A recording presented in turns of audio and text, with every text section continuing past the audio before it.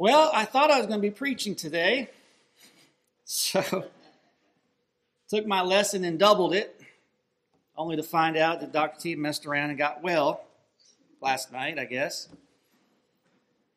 But hey, Lord heard our prayers, right?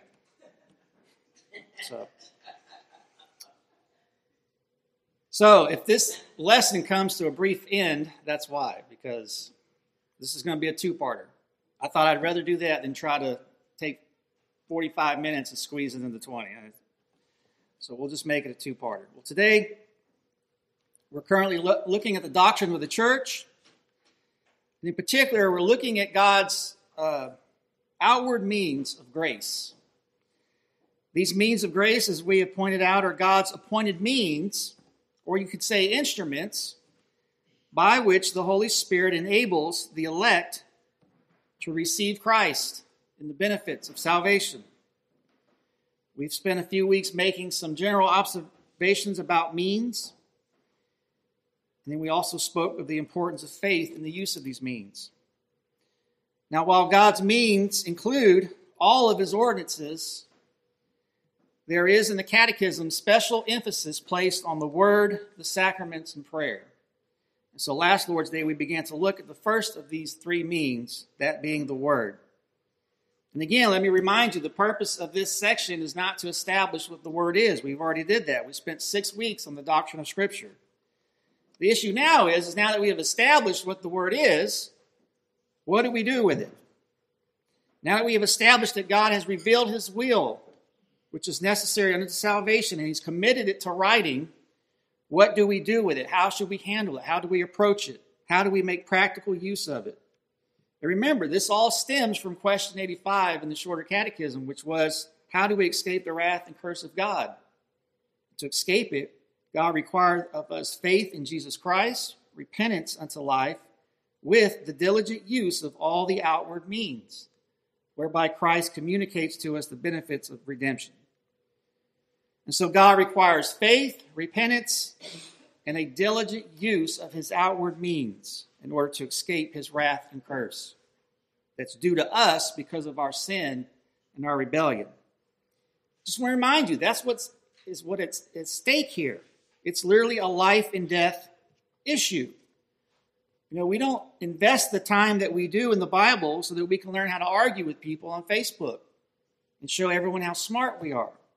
No, we search the Scriptures because, as John states in his Gospel, chapter 20, verse 31, these are written that you may believe that Jesus is the Christ, the Son of God, and that by believing you may have life in his name. That's the purpose. Making diligent use of the Word in our lives is a means by which the Holy Spirit enables the elect to receive Christ and the benefits of salvation. So how do we make diligent use of that Word? What does that look like? And the great thing about answering a question like that is that the Word itself informs us of what we are to do. We're not left to the subjective opinions of men. God has revealed in that Word what we are to do with the Word and how we should go about it. And so today and next week, that's going to be our focus. The question of how we are to make practical use of the Word corresponds to the Shorter Catechism question 90. And there the divines summarize those responsibilities up for us very nicely. They say, how is the Word to be read that it may become effectual to salvation? Answer, that the Word may become effectual to salvation, we must attend thereunto with diligence, preparation, and prayer, receive it with faith and love, lay it up in our hearts, and practice it in our lives. Now, I don't know how far down that list we'll get. I'll just keep an eye on my clock, but let's begin to unpack that. The first thing I want you to notice about this answer is that the divines use the word may. They say that the Word may become effectual unto salvation. Now, I've made this point in an earlier lesson, but I want to make it again here today. God is the author of our faith. In John 1, we read, he came to his own, that is, Jesus came to his own people did not receive him. But to all who did receive him, who believed in his name, he gave the right to become children of God, who were born not of blood, nor of the will of the flesh, nor of the will of man, but of God. Notice Christ came to Israel. Some believed, some didn't. What, or you can say who, made the difference? Well, the power does not lie within man. Verse 13 totally squashes that idea. Those who believe are not born of blood. That is, they don't have any right to the kingdom because they're born into the right family or heritage. Nor are they born of the will of the flesh. That is, man in his fallen condition simply cannot will himself to be saved. We read in Psalm 14 that there are none who seek after God. Nor are they born of the will of man. That is, because somebody's parent willed their child into the kingdom and made a decision. But rather, John says, they are born of God. Later on in chapter 3, John writes, that which is born of the flesh is flesh, and that which is born of the Spirit is spirit. Do not marvel that I said to you, you must be born again. The wind blows where it wishes, and you hear its sound, but you do not know where it comes from or where it goes. So it is with everyone who is born of the Spirit. And in John 6, verse 63, it is the Spirit who gives life. The flesh is no help at all. The words that I have spoken to you are spirit and life. But fallen human nature in its sin and misery can only produce just that, sin and misery. Salvation, on the other hand, is a supernatural work of the Holy Spirit. And that's why I think the divines say here, may. Your use of the Bible may become effectual to salvation because ultimately that decision is left to God, not you. Now, should your response then be, well, if it's ultimately left to Him, why bother doing anything? Well, the answer is actually very simple, because these are the means that God has ordained. You see, God's sovereignty is not an excuse for us to neglect His means. Rather, His sovereignty reminds us that when we make use of these means, we better come to these means with a certain attitude, a certain frame of mind. We better come with humility and a dependence upon Him. Isaiah 55, verse 1, come, everyone who thirsts, come to the waters, and he who has money, come, buy and eat. Come, buy wine and milk without money and without price. Why do you spend your money for that which is not bread, and your labor for that which does not satisfy? Listen diligently to me, and eat what is good, and delight yourselves in rich food. Incline your ear and come to me. Hear that your soul may live, and I will make with you an everlasting covenant, my steadfast, sure love for David.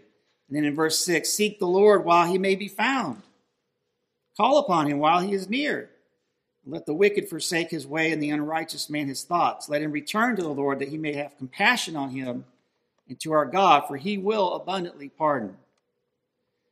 And then in Proverbs 1, starting in verse 22, how long, O simple ones, will you love being simple? How long will scoffers delight in their scoffing, and fools hate knowledge? If you turn at my reproof, behold, I will pour out my spirit to you, and I will make my words known to you. Because I have called and you refuse to listen, have stretched out my hand and no one has heeded, because you have ignored all my counsel and would have none of my reproof, I will also laugh at your calamity. I will mock when terror strikes you, when terror strikes you like a storm and a calamity comes like a whirlwind, when distress and anguish come upon you. Then you will call upon me, but I will not answer. They will seek diligently, but will not find me.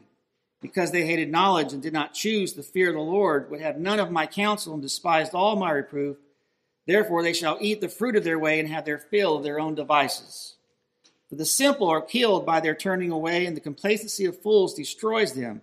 But whoever listens to me will dwell secure and will be at ease without dread of disaster. So you see, it's not simply that we make use of the Bible, per se.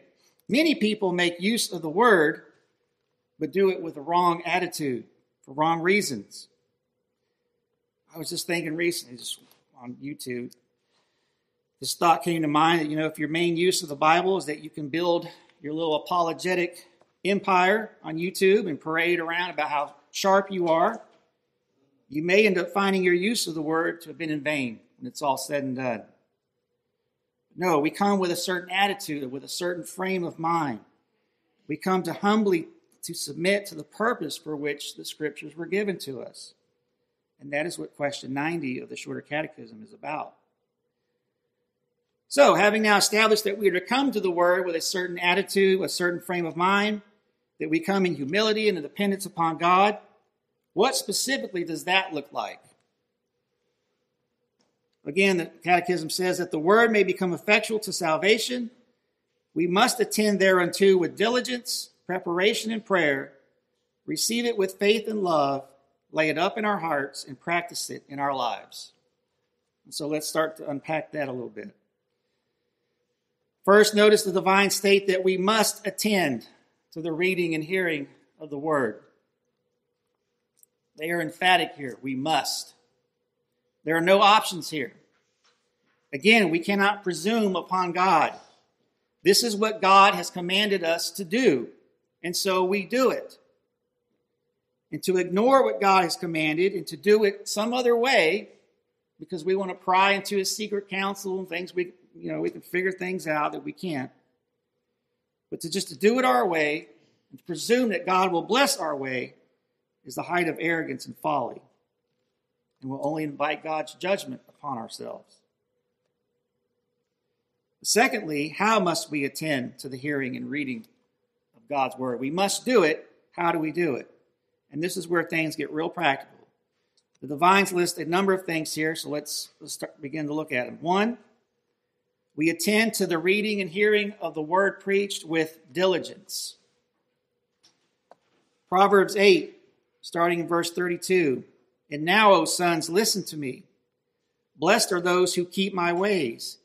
Hear instruction and be wise, and do not neglect it. Blessed is the one who listens to me, watching daily at my gates, waiting beside my doors. For whoever finds me finds life and obtains favor from the Lord. But he who fails to find me injures himself. All who hate me love death. Here in this proverb, we have, as the Reformation Heritage Bible puts it, a remarkable revelation of the Son of God as wisdom. Wisdom is God's eternal offspring, not just his attribute of wisdom, but a divine person who is the living expression of divine wisdom, power, and righteousness. And what does this person say to us? Listen to me. Keep my words. Hear my instruction and be wise. Do not neglect it. And blessed is the one who listens to me, watching daily at my gates, waiting beside my doors. Do not ignore wisdom. Do not avoid it. Do not go on living your lives as if wisdom does not exist and we don't have access to it, but rather sit at its doors, listening and waiting daily. See, that's diligence. And look, I don't know about you, but I want to be blessed. I don't want injury. I don't want death, ultimately. And yet here wisdom calls out and presents this very simple promise to us. You want to be blessed? Seek me daily. Joe Morecraft writes, because believers crave the spiritual nourishment and stimulation of the Word of God, they cannot get enough of the preached Word. They order their lives and discipline themselves to make sure they are present when the Word is preached, unless they are providentially hindered. Beloved, do you apply yourself diligently to the reading and hearing of the Word? Is that a top priority in your life? Or are you the type of person who will just look for just about any excuse to not attend to the reading and preaching of the Word? Well, people who do that, Proverbs says, are people who injure themselves and love death. Next, the Catechism states that before we even attend to the hearing and preaching of the Word, we must come prepared and with prayer. You know, at one point in his ministry, Jesus gives the parable of the sower and then explains its meaning. He says in Luke 8, starting in verse 9, and when his disciples asked him what this parable meant, he said, to you it has been given to know the secrets of the kingdom of God, but for others they are in parables, so that seeing they may not see and hearing they may not understand. Now the parable is this: the seed is the word of God. The ones along the path are those who have heard. Then the devil comes and takes away the word from their hearts so that they may not believe and be saved. And the ones on the rock are those who, when they hear the word, receive it with joy, but these have no root. They believe for a while, and in the time of testing fall away. And as for what fell among the thorns, they are those who hear, but as they go on their way, they are choked by the cares and riches and pleasures of life, and their fruit does not mature. As for that in the good soil, they are those who, hearing the word, hold it fast in an honest and good heart and bear fruit with patience. No one, after lighting a lamp, covers it with jars or puts it under a bed, but puts it on a stand so that those who enter may see the light. For nothing is hidden that will not be made manifest, nor is anything secret that will not be known and come to light. Then verse 18, take care then how you hear. For to the one who has, more will be given, and from the one who has not, even what he thinks he has will be taken away. See that Jesus said, take care how you hear the word. Pay attention to how you listen to the preaching of God's word. The good soil not only hears the word, but holds it fast in an honest and good heart. Why? Because it understands and appreciates the word for what it truly is. On the other hand, a love for the world will choke that word out. Unbelief will choke it out. So I ask you today, do you see and appreciate the word for what it truly is? Larger Catechism question 157 gets into this a little bit. It says, for example, that the Holy Scriptures are to be read with a high and reverent esteem of them. Proverbs 19, starting verse 7, the law of the Lord is perfect, reviving the soul. The testimony of the Lord is sure, making wise the simple. The precepts of the Lord are right, rejoicing the heart. The commandment of the Lord is pure, enlightening the eyes. The fear of the Lord is clean, enduring forever. The rules of the Lord are true and righteous altogether. More to be desired are they than gold, even much fine gold, sweeter also than honey and drippings of the honeycomb.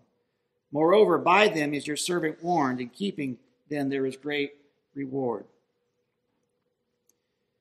Beloved, do you go into the reading and preaching of God's word, esteeming that word with reverence, understanding the perfection of the word, the rightness of it, the pureness of it, and that there is a reward from it, greater than gold? The larger also states that we are to read it, quote, with a firm persuasion that they are the very word of God. 2 Peter 1, starting in verse 19, and we have the prophetic word more firmly confirmed, to which you will do well to pay attention as to a lamp shining in a dark place, until the day dawns and the morning star rises in your hearts, knowing this, first of all, that no prophecy of Scripture comes from someone's own interpretation. For no prophecy was ever produced by the will of man, but men spoke from God as they were carried along by the Holy Spirit. Again, as I was just reading this, I noticed again a little note from the Reformation Heritage Bible I like. It says, the Bible is even more certain than first-hand experience of Christ's glory, verses 16 through 18. And the testimony of God is more reliable than the witness of our own senses. Beloved, do you believe that today? Do you approach the reading and hearing of God's word with the mindset that understands just how absolutely necessary that word is, how reliable it is, how true it is, how pure it is, how right it is? Or do you come at it as a judge? Again, based on what I've seen on YouTube recently, I know this isn't a time for a long discussion about apologetics, but I'll just say this in short. I fear for those guys out there whose approach to defending the faith is not by starting with the word, but somehow think that they can reason to the word based on the reliability and authority of these arguments they're making based on their empirical evidences and so on. Beloved, I got news for you. God has established his word by his authority, not ours. And so when it comes to the apologetic methods, the question is real simple. Do you believe that word to be the very word of God, or do you not? And if your response to that is, yeah, but you can't start with the Bible. You have to work people up to that. You have to reason to that. Then I say the same thing to you that our Reformed forefathers went on to say in answer 157, and that based on what Scripture itself teaches. They go on to say that the word is to be read with a high and reverent esteem of them, with a firm persuasion that they are the very word of God and that he only can enable us to understand them. Again, here they are acknowledging the true author of salvation, of our faith. In Luke 24, verse 44, then Jesus said to them, these are my words that I spoke to you while I was with you, that everything written about me in the law and prophets, or the law of Moses and the prophets and the Psalms must be fulfilled. Then he opened their minds to understand the scriptures. He opened their minds to understand the word. And then in Acts 16, verse 14, one who heard us was a woman named Lydia from the city of Thyatira, a seller of purple goods, who was a worshiper of God. And the Lord opened her heart to pay attention to what was said by Paul. And then 2 Corinthians 4:6, for God who said, let light shine out of darkness, has shone in our hearts to give the light of the knowledge of the glory of God in the face of Jesus Christ. Notice the parallel. At the creation of the world, God commanded the light to shine out of darkness solely by the power of his word. He said in Genesis 1:3, let there be light, and there was light. Likewise, God commands the gospel to shine in our hearts with a sovereign and irresistible life. And so again, I ask, do you come to the word with that reverence and that esteem? Do you come in humility with the frame of mind that Peter expressed in John 6? It says, after this, many of the disciples turned back and no longer walked with him. And so Jesus said to the 12, do you want to go away as well? And Simon Peter answered him, Lord, to whom shall we go? You have the words of eternal life, and we have believed and have come to know and that you are the Holy One of God. Peter said, there's nowhere else to go. There is no one else to turn to. Here Peter is expressing the heart of a true and genuine disciple of Christ. And I ask you, is that your mindset with the word? Do you come with a high and reverent esteem of the word, with a firm persuasion that it is the very word of God, and that there is no one else and no thing else to turn to? And so we come diligently and prepared with a right frame of mind. Well, my clock is ticking, so we will end there. But again, we'll go on to look at prayer, laying up the word in our hearts, and making practical and applying it to our lives. But in the meantime, before we get to that point of going through the rest of the list, again, just be thinking upon these things throughout the week. What is your mindset? What is your frame of mind when you read the word, when you hear it preached? And understand that there is a mentality, a mindset that we are to come to the word with. Reverence, esteem, understanding that it's the sole source of life, and that this is the means that God uses to bring us to Christ and to bring to us salvation.